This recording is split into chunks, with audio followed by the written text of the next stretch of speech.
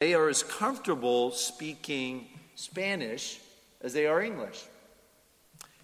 And they've been involved in bringing the gospel to South America and to let's just say to the Spanish-speaking world for almost 50 years, since 1975. They have 2 sons and 9 grandchildren. How many of your 9 are adopted?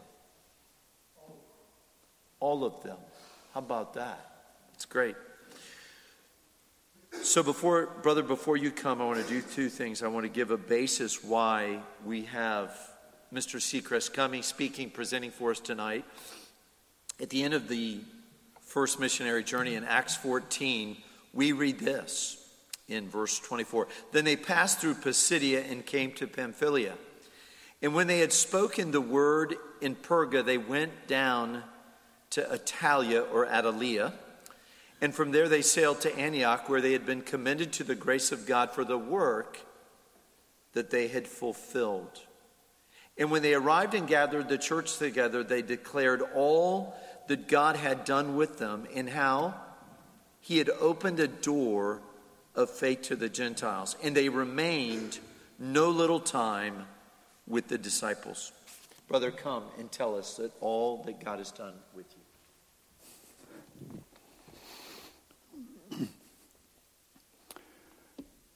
I would like to be able to tell you all that the Lord has done for us, but we would be here quite a while.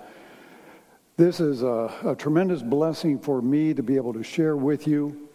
I would like to bring you up to date, because it's very difficult to listen to someone if you don't know them.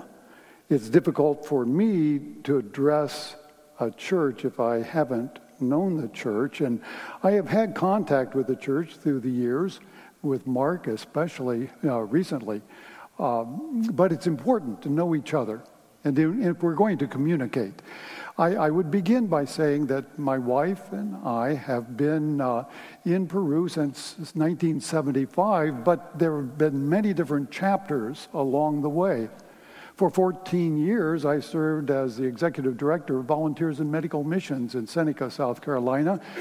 We sent medical teams around the world.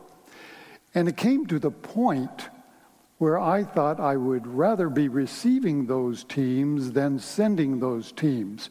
And I sent teams down to Peru. I worked as an interpreter for those. But when I began to receive Social Security, I thought this might be the time for a change. So for the last 7 years, our largest contributor to our ministry was the U.S. government, for which I don't have to write them a thank you letter, acknowledge it. They don't require any reports at all. That's wonderful. So that's where we are at the present time, serving under South America Mission, my wife and I. Now, the next slide, and we'll try and run through these rather quickly. I have about 20 slides I'd like to present to you, but as I mentioned, we started in 1975. Our first son was born in Lima, Peru. He's pictured on the upper slide, and then my wife and I, we began to serve again in Peru in just about 7 years ago. In 2015, October, we arrived. The next slide gives you an overview of the country of Peru, directly south of us, way south. We served in Lima, a large city of about 12 million people, a large metropolis. Lima is like an island in the country of Peru. It is metropolitan, it is cosmopolitan, urban ministry. Outside of Lima, you're stepping back another 50 to 100 years and becomes very provincial. The next slide gives you a description of our ministry. And we had a focus upon encouraging ministries around us, other pastors, working in local churches, and then also serving receiving medical mission teams. Remember, I was an executive director of Volunteers in Medical Missions, and so now we begin to receive those same teams in Lima and working on the coast, mountains, and jungle regions. So that is a synopsis of the ministry that we have had for the past 7 years. The next slide is an overview of some of these medical teams that we have had. We would receive them, and in the process, it occurred to us that it would be important at some point to establish a Peruvian entity that would be the mirror image of what we had in Seneca. So we established a group called BASE, and the letters stand for Voluntarios en Ayuda Social y Evangelismo. All right?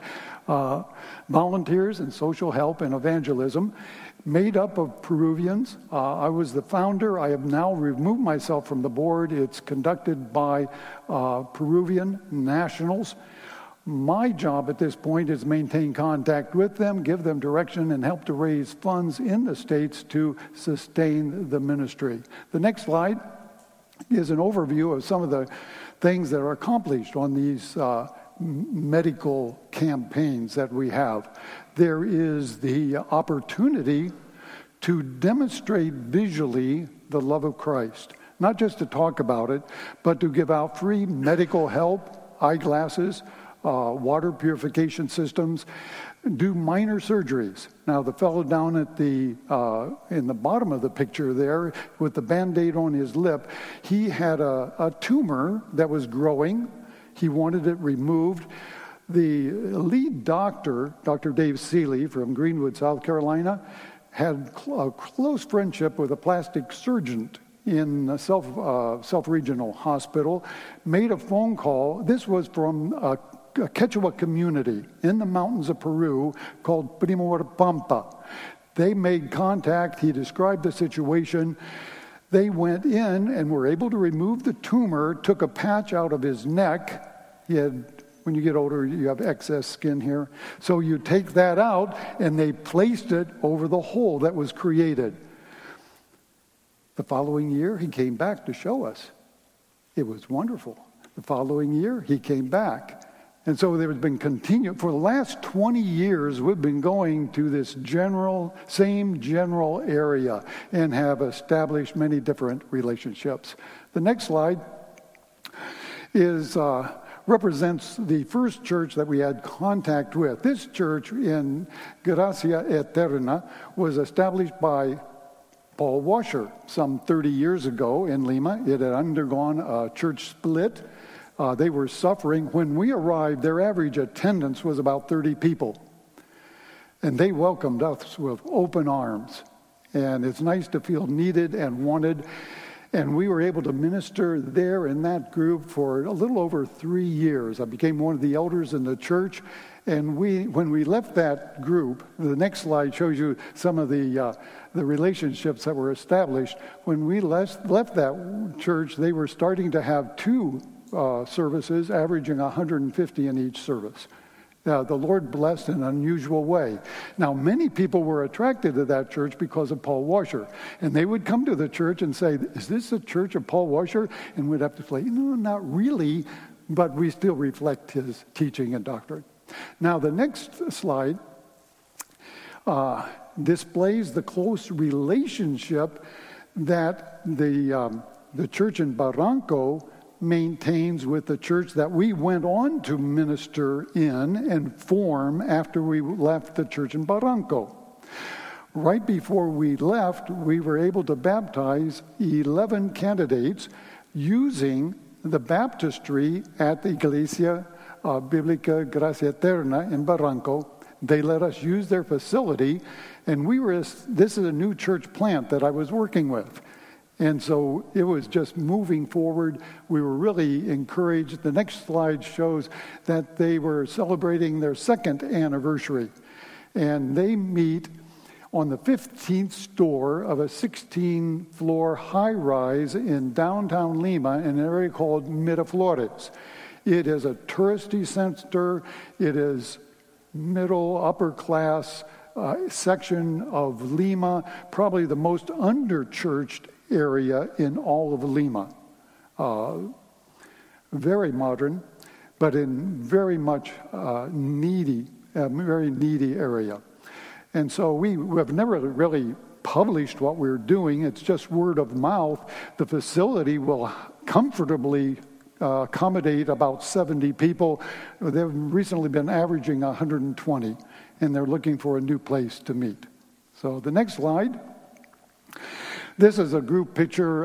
About once a month, we would meet together with the leadership in our home. We would have lunch, meet together, fellowship, and then the elders would meet afterward for prayer, communion, and sharing.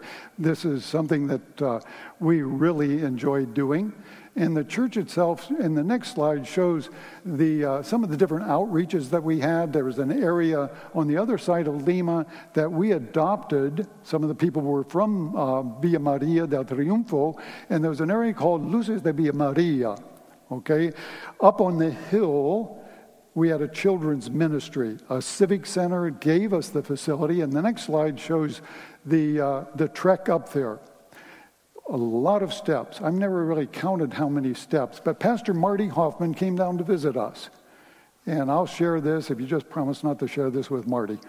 He almost made it to the top. He was lacking about 10 or 15 steps. He paused, and he told me later he didn't remember anything else. We had to go down and help him up. And we finally got some electrolytes into him once he got into the facility. This is a very steep incline. But it's these people and the kids, it's unbelievable. They run up and down these steps like they were like mountain goats. It's amazing. But we're looking at this area as a possible church plant out of this new church that has been established in Miraflores. So we already have a potential pastor, a place to meet, and it's moving forward. The next slide shows, this is a picture of the children's ministry up there on the top of the hill. The next slide. I don't know. Let's go on to the next. Yeah, there is. Another ministry we had focused on the children's hospital in downtown Lima. One of the elders had a daughter who was sluggish, very thirsty, no energy, and my wife, being a type 1 diabetic, thought, that sounds like she might have a very high glucose level and she needs to be tested. They took her to a medical outpost near their house, and they said, well, it's nothing. She just needs to eat something, go to bed. We told her that didn't sound good, and she continued to get worse. They eventually took her to a real hospital. They took her glucose reading at over 500. Okay, normal 80 to 100. She could have easily lapsed into a coma. This was during the pandemic. They admitted her to the hospital where she stayed for about a week. Now, this was during the pandemic. Parents could not go into the hospital. They had to stay on the street. And, interestingly, and this is typical in Latin America, if you want a procedure done, such a blood glucose test, you have to pay for it, and then they'll do it. So that's why the parents had to stay close. And they had to stay there overnight. And so all these pump tents were set up outside of the hospital. And eventually she got out. But we saw this as a ministry. And so twice a month we would go back, pass out food to the people living in the pump tents, share the gospel with them, encourage them, and it became a real ministry. We were able to preach with them, share the gospel, and you see it in the next slide. This is another outreach of our church. It's called we call it the Grupos de Comunión, communion groups. It might be a community group, it might be a small group. These met in our home. And it was a highlight of the week. They would begin to gather at our home around 7:30. Around 8 o'clock, we would begin the study and would proceed until 9:15. And then we'd have some refreshments on the table. And generally, now you have to understand, my bedtime is around 9:30, okay? But they would stay till close to midnight. Now, I really appreciated the pandemic because we had a curfew. It was at 10 o'clock, and they had to go. But more was accomplished, I believe, after the study, and this small group grew to about 30 people. They would break into other small groups and talk and discuss. A lot of relationships were formed. It was very special at that time. In fact, when we left, I think 3 couples from that group had entered into courtship relationships. But that's another story. The next slide. That is a video clip which it probably won't show up of our room. I don't know if that would work. Okay, that's our living room. It has an audio, but you probably can't hear it. But we had the outlines we passed out, very informal, opportunity to ask questions, very similar to what you would probably do here. But this was our living room. The Lord granted to us a large living area. We could accommodate easily 30 people. The last meeting we had over 40 present. So this was an unusual blessing with the study, the interaction, also concluding with the time of prayer. And then the next slide. This interesting video clip, but it shows why we need these small groups. We had about 6 through the city because of the traffic. On a Sunday morning, you could reach our church in a half hour. During the week, it would take almost 2 hours. The traffic is terrible in Lima. All right, the next slide. This would be the church on the upper portion as it was when we left, and then the leadership at the bottom as they met in our home. We're just very thankful for them. The next slide is a clip of one of our services. It's interesting, in the building where we were renting, there was a hall on one side and one on the other. So the pastor would be in the middle and preach to this group and the other group, and you had to keep going back and forth. But it worked, and they're looking for a new place to meet at this time. But that gives you an overview of what was going on there, for which we are very thankful. So I praise the Lord, and I hope I haven't taken up too much time with this, because I do want to share God's word with you. And we're going to focus on Genesis chapter 18. But before I jump into this, let's approach the throne of grace again and ask God's blessing upon this time. Our merciful Father, we pray that as we get to know each other better, we would also be drawn into closer communion with you. May we walk with you, commune with you, and have great confidence to leave our petitions before the throne of grace. Bless us this evening. Help us to apply your word to our hearts. Spirit of the living God, may your will be accomplished as we pray this in the name of Jesus. Amen. Well, the first 21 verses in Genesis 18 really focuses upon Sarah and her reaction to the news that in her advanced state and advanced years that she would actually bear a child, which would establish a godly line through which the Redeemer would come. There would be a people chosen, and the Redeemer would come through that line. And then the final portion of this chapter has a different focus as the emphasis shifts to Abraham and an intercessory prayer that he has for Sodom.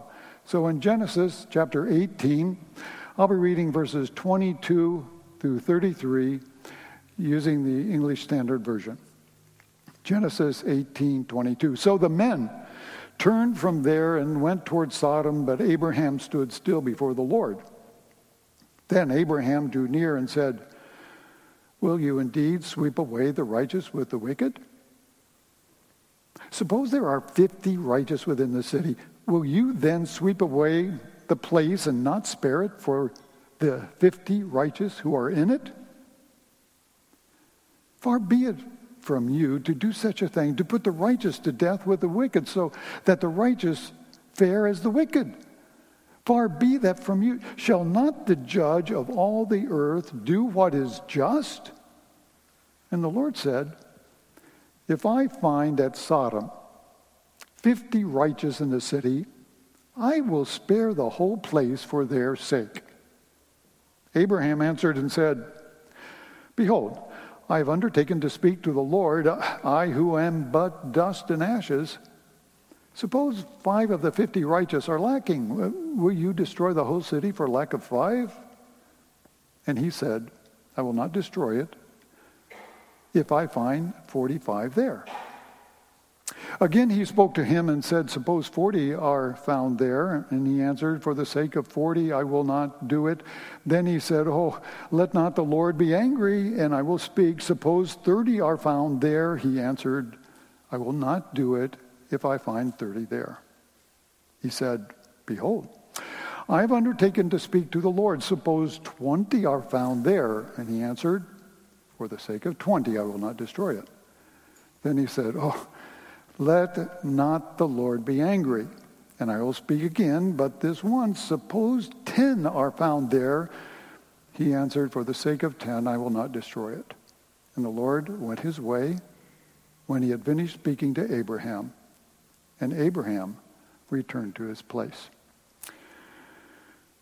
Now this passage is unique in a number of ways because it gives us a rare glimpse of the pre-incarnate Son of God. But also, it's unique because it's viewed as a prayer. We see something here also of the nature of God, and it displays the certainty of judgment. It gives a visual display of the necessary work of the Redeemer and his provision. And I'd like to draw these things out. But back in verse 16, that we see that the men rose after eating. After sharing the prophetic word about that child that was to come. And it's interesting here, back in verse 16. Abraham then went with them for a time, and that was customary according to the culture and the traditions of the time. It was very traditional for a host to escort his guests a little way. And that came to my mind. It's also very true in Latin America. If you're familiar with the Latin culture at all, guests are generally accompanied out of the house, out to the car. It's a common courtesy. You just don't say goodbye at the door. You walk with them. And it was at this point that the Lord said, and I'm quoting from verse 17, shall I hide from Abraham what I'm about to do? Seeing that Abraham shall surely become a great and mighty nation, and all the nations of the earth shall be blessed in him. For I have chosen him, that he may command his children and his household after him to keep the way of the Lord by doing righteousness and justice, so that the Lord may bring to Abraham what he has promised him. Now, the one who spoke was none other than the Lord, a pre-incarnate manifestation of God. Now, in theology, this is called a theophany or a Christophany. And we don't have a whole lot of detail here, but it is with God that Abraham begins to intercede for Sodom. He's interceding for pagans. Abraham was informed about the coming judgment, and he began to intercede for the city. This is a prayer. James Montgomery Boyce remarked that this is a remarkable example of a prayer of intercession.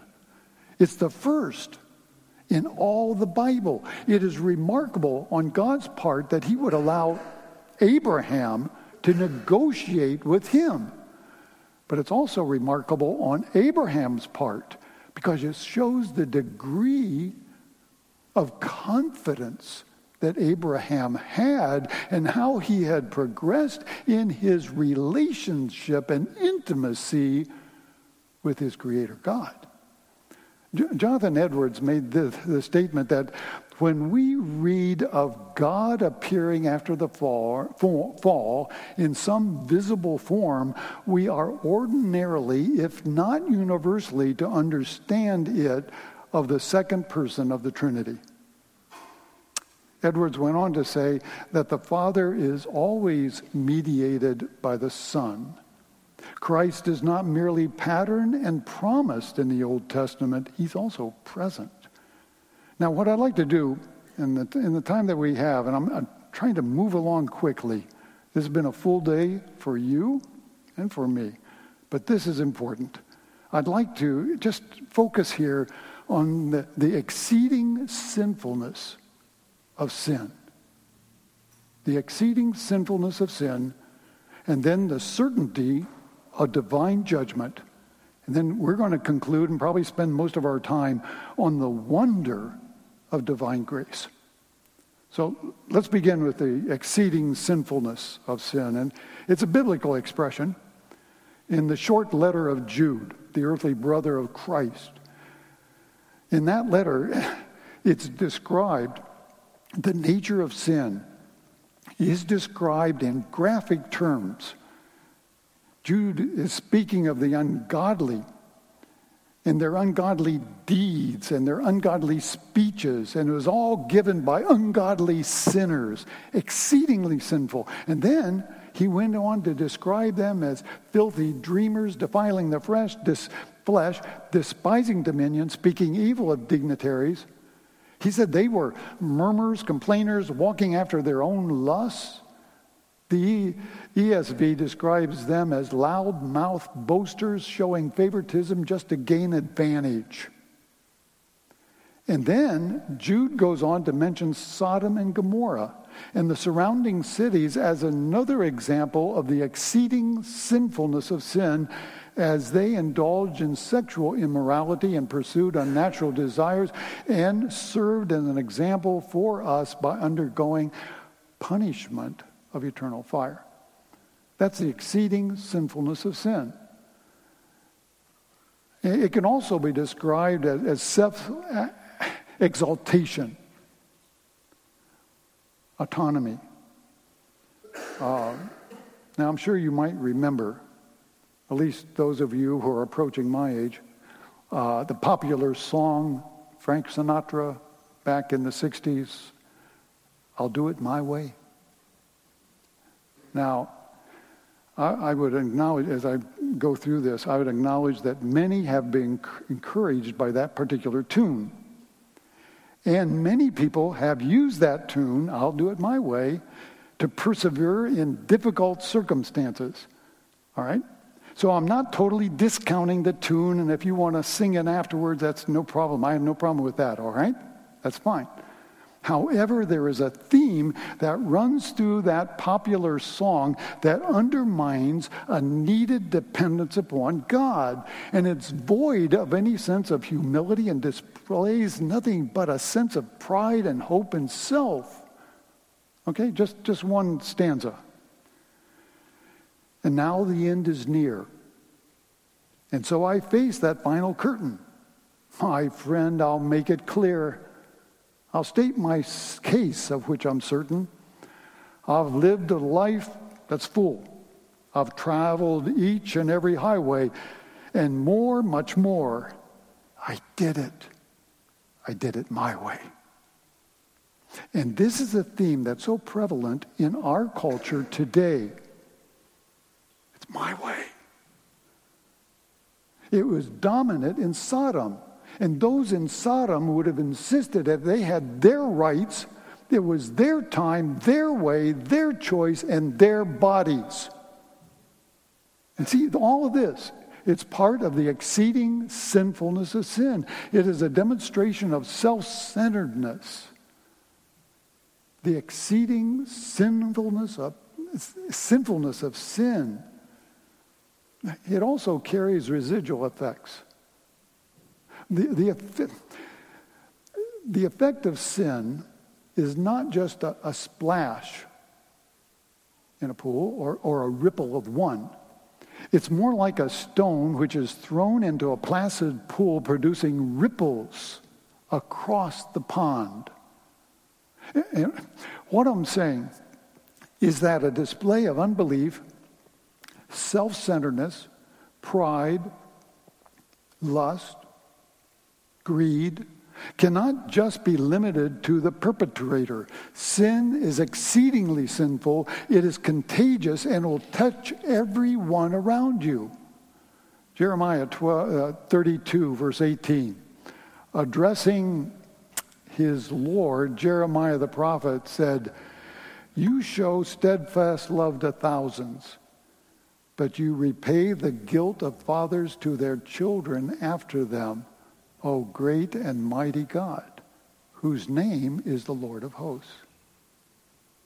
Do you hear what he's saying?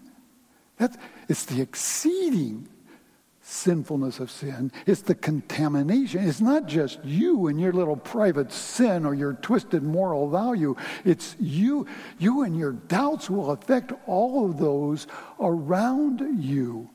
Your children, your friends, your community. When Moses received the second commandment, he was told that, and this is Exodus chapter 20 verse 4, that you shall not make for yourselves any carved image or any likeness of anything that's in heaven above or on the earth beneath or that is in the water under the earth. You shall not bow down to them or serve them, for I am the Lord your God. I'm a jealous God.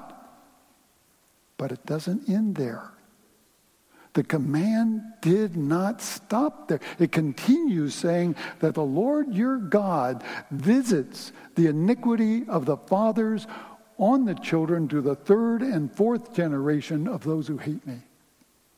Showing steadfast love to thousands of those who love me and keep my command. Now this means that a disregard for the second commandment will have a ripple effect and pass down as a generational sin, infecting the children's children. This is one of the most horrible aspects of sin, which is that it often infects and harms other people, especially those who are closest to the person committing the sin. Now, I'd add that this cycle of sin and suffering can be broken through repentance. There is pardon, there is redemption, there is healing in Christ. But my brother, we need to view the exceeding sinfulness of sin as a lion that would devour us. The exceeding sinfulness of sin. Now, we also have here the certainty of divine judgment. The Lord said that the cry of the wickedness of the people of Sodom and Gomorrah had reached him. The outcry against Sodom and Gomorrah, it was so great, their sin was so grievous. God said, I will go down and see if what they have done is as bad as the outcry that has reached me. What that means is that God not only knows and hears, but that he comes down and he's involved and he feels, and God is not ignorant of wickedness. He is not indifferent to the cry of the oppressed. Cain killed Abel. And God said, what have you done? Listen, your brother's blood cries out to me from the ground. You can't hide. And now the destruction of Sodom is a warning of the certainty of God's ultimate judgment on all sin. God wanted Abraham to understand this truth and to pass it on to his children, his children's children. Peter wrote saying that he condemned the cities of Sodom and Gomorrah by burning them to ashes and made them an example of what was going to happen to the ungodly. R.G. Lee, the Southern Baptist ministry, very well known, pastored the Bellevue Baptist Church in Memphis, Tennessee, served as a president of the Southern Baptist Convention. R.G. Lee, many years. He is best known for that sermon entitled Payday Someday. It said that he preached that sermon. Now, this was before sermon audio and videos and tape, all this. But he preached that sermon over 1,200 times in pulpits across the Southern Baptist Convention. Now, Payday Someday, it starts off with an introduction to the major characters. Naboth, the devout Israelite. Then there was Ahab. He described Ahab This is good. As the vile human toad who squatted upon the throne of his nation, the worst of Israel's kings. Okay? And then there was the wicked Queen Jezebel, who is described as the evil genius of her dynasty. And the main thrust of the sermon reminds us that no sinner can escape the wrath of God. Payday will come for every sinner. It will come.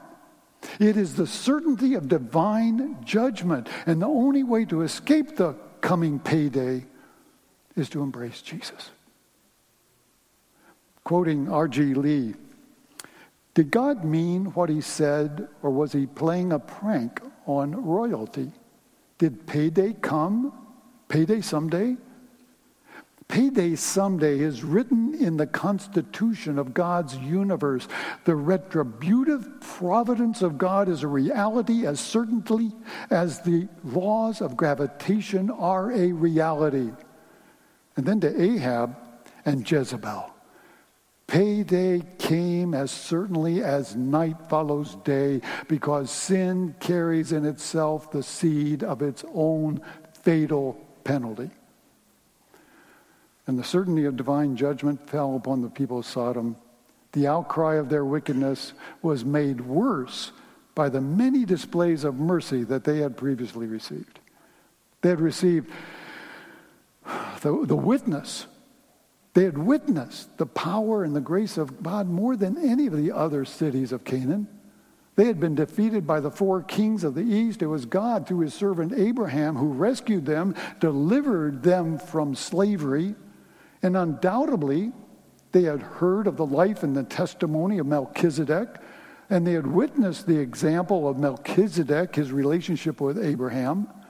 And then later, Lot was a witness in Sodom to some degree, though the witness might have been weakened by his indecisive life. However, these testimonies were utterly ineffective where Sodom and Gomorrah were concerned, because they were completely indifferent to the reality that sin demands judgment. I can get away with it.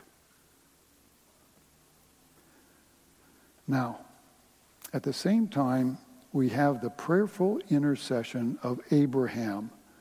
And this highlights the wonder of sovereign grace. And this is my favorite part of this whole thing. As we begin this section, I would mention that Abraham began with a rhetorical question. It's found in verse 25.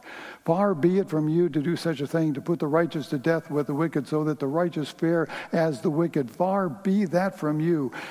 Shall not the judge of all the earth do what is just? That's rhetorical.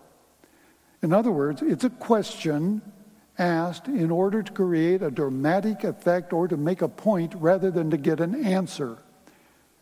He wants you to think about it. He is saying that it is impossible for him, the sovereign God of all the universe, to do anything that is unjust. Abraham is saying that God will act according to his nature, and that's the premise. God is just, he is pure, he is holy, righteous. Man, by his fallen nature, is unjust, impure, and sinful. Paul wrote in Romans 3 that there's none righteous, no, not one. No one understands. No one seeks for God. All have turned aside. Together they've become worthless. No one does good, not even one. We're all accountable to God. He's the ultimate judge of all creation. He is worthy of all praise and adoration. And this is the premise. It's theologically sound. All authority rests with God. He alone is the supreme ruler. And he can raise up or he can put down. And this is what Abraham was expressing. And he did it so humbly. Abraham spoke well when he said, I'm nothing but dust and ashes. You're the sovereign Lord. But the wonder of grace is brought to the front as Abraham was allowed to interrogate God.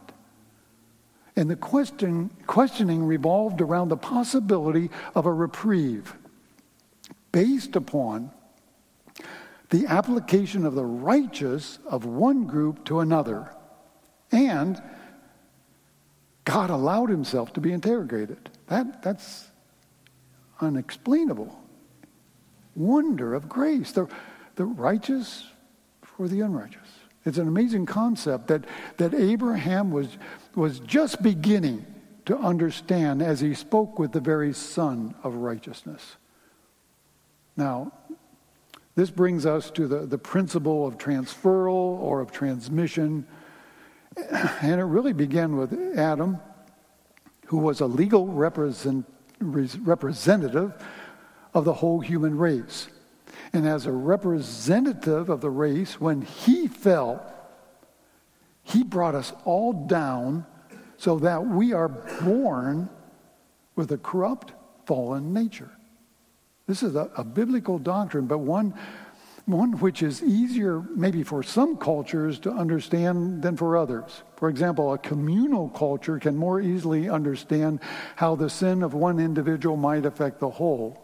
Now, it's a little more difficult for our present generation in the United States to understand as we stress individuality more than the communal concept. However, the biblical pattern is that of one representative for the whole. And this is what Paul explains is so well in his letter to the Romans and also to the Corinthians. Romans 5. Therefore, just as sin came into the world through one man, and death through sin, so death spread to all men because all sin. In other words, the concept that everyone is his own Adam is not correct. I am a born sinner because of the representation of Adam, because of the representative position of Adam. However, and this is more important here, if this is true, we should also recognize the converse. Is there a negative exchange? There can also be a transfer of blessings or benefit passed from one group to another. Now, this can easily be understood in a communal culture. But we see examples of this in Scripture. For example, Laban's flocks were multiplied for Jacob's sake.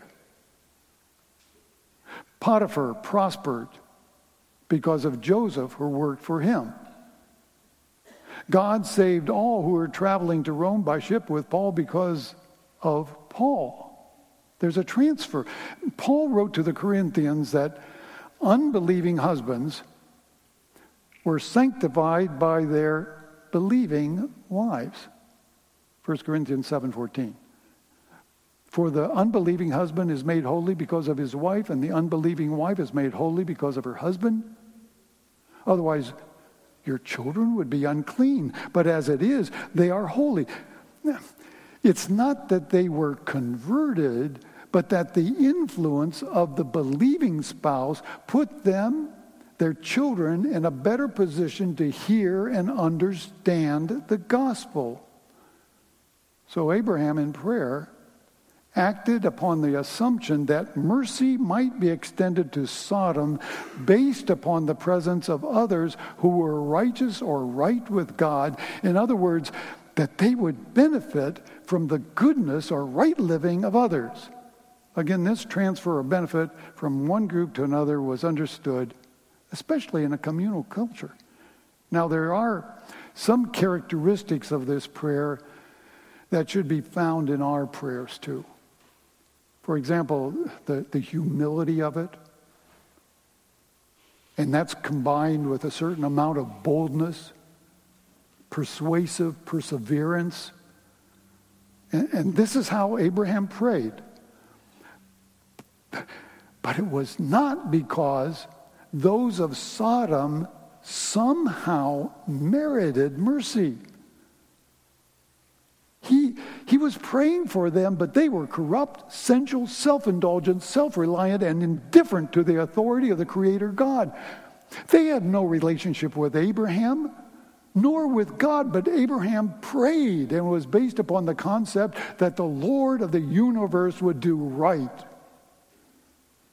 Abraham does not plead that the wicked may be spared for their own sake or because it would be too severe to destroy them, but rather on the basis of a transferable righteousness that would preserve them. It was all of grace. And so Abraham prayed, and he said, will you sweep away the righteous with the wicked? What if there are 50 people in the city? Will you really sweep it away and not spare the place for the sake of 50 righteous people in it? Far be it from you to do such a thing, to kill the righteous with the wicked, treating the righteous and the wicked alike. Far be it from you. Will not the judge of all the earth do right? It was only righteousness and only the application of righteousness that could be made as a plea before God. It was not downplaying the law or by making excuses for Sodom, but by pleading for the application of a righteousness that was not their own. Now, this plea was being made to the one who, according to Hebrews, was made perfect and who became the source of eternal salvation to all who obey him, being designated by God a high priest after the order of Melchizedek. So the negotiation began with 50, but Abraham knew that it would be impossible, so he reduced it by 5. And what if the number of the righteous is 5 less than 50? Will you destroy the host city because of 5 people? Now again, remember, who was speaking to Abraham? It is the pre-incarnate Christ, Son of all righteousness, who said, if I find 45 there, I will not destroy it. And once again, Abraham spoke to him. What if only 40 are found there? And the conversation continued. And we can almost sense Abraham being animated. Okay, I'm on a roll. 30, 20, and now down to 10. And then Abraham said, may the Lord not be angry, but let me speak just once more. What if only 10 can be found there? And he answered, for the sake of 10, I will not destroy it. But it is here that the prayer ended. Abraham could go no further. The Lord walked away. When the Lord had finished speaking with Abraham, he left. Abraham returned home. The prayer concluded. Abraham also went home. There was nothing more to be said because Abraham knew that 10 could not be found. However, stay with me here. If Abraham had continued, the next question would have been to ask that if one righteous person could be found, could not the city be spared? But Abraham never asked the question about one because he knew that there were none righteous there, including Lot. No one would have been able to stand as a righteous representative sufficient to extend hope to the unrighteous. And so he was silent. The prayer ended. The city was destroyed. However, what Abraham could not see at the time was that he had touched upon the essence of the gospel in his prayer, and he had exposed for us the wonder of grace. Through him, all the nations would be blessed because through him, a perfect Redeemer, a righteous substitute for sinners, would come into the world. And this was given to those who would follow in anticipation of God's great provision. It's the wonder of grace. You know, something of this is also seen in Leviticus chapter 16, where you have the 2 goats.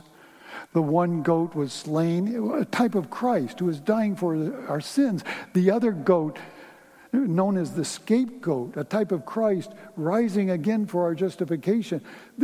The atonement is said to be completed by putting the sins of Israel upon the head of the goat, which was sent away into the wilderness, a land not inhabited.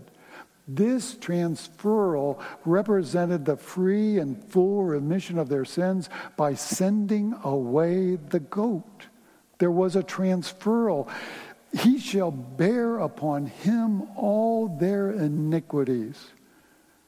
Now, in Paul's second letter to the Corinthians, 2 Corinthians 5:21, Paul explained that Jesus became our substitute, the righteous one for the unrighteous, to bring a people to himself. It was based upon the work and the righteousness of Christ. For our sake he made him to be sin who knew no sin, so that in him we might become the righteousness of God. You see, the perfect righteousness is one that is imputed. It is one that is given to a chosen people, but in return, the righteous one would become the sin bearer, the scapegoat. This is a glorious interchange. In Spanish, there is this hymn entitled Glorioso Intercambio. And I would share with you that as I was putting this together and I meditated upon this, my eyes watered up. I had to wipe away the tears. It's the wonder of grace. Glorioso Intercambio. We don't have this hymn in English, but I would like to share with you just a portion of the chorus because it upholds what we have before us this afternoon. And it goes like this. Y cargó mi maldad sobre él. He took my wickedness upon himself. Su rectitud por la fe mía es. His righteousness by faith is mine. It reflects 2 Corinthians 5:21. For our sake he made him to be sin who knew no sin, so that in him we might become the righteousness of God. Do you see it? Do you feel? It's an unbelievable display of love, the righteous for the unrighteous. And then it concludes with these words, Aleluya, glorioso intercambio. Hallelujah. What a glorious interchange. Oh, cuán misterio, que por gracia soy salvo. Oh, what a great mystery that by grace I'm saved.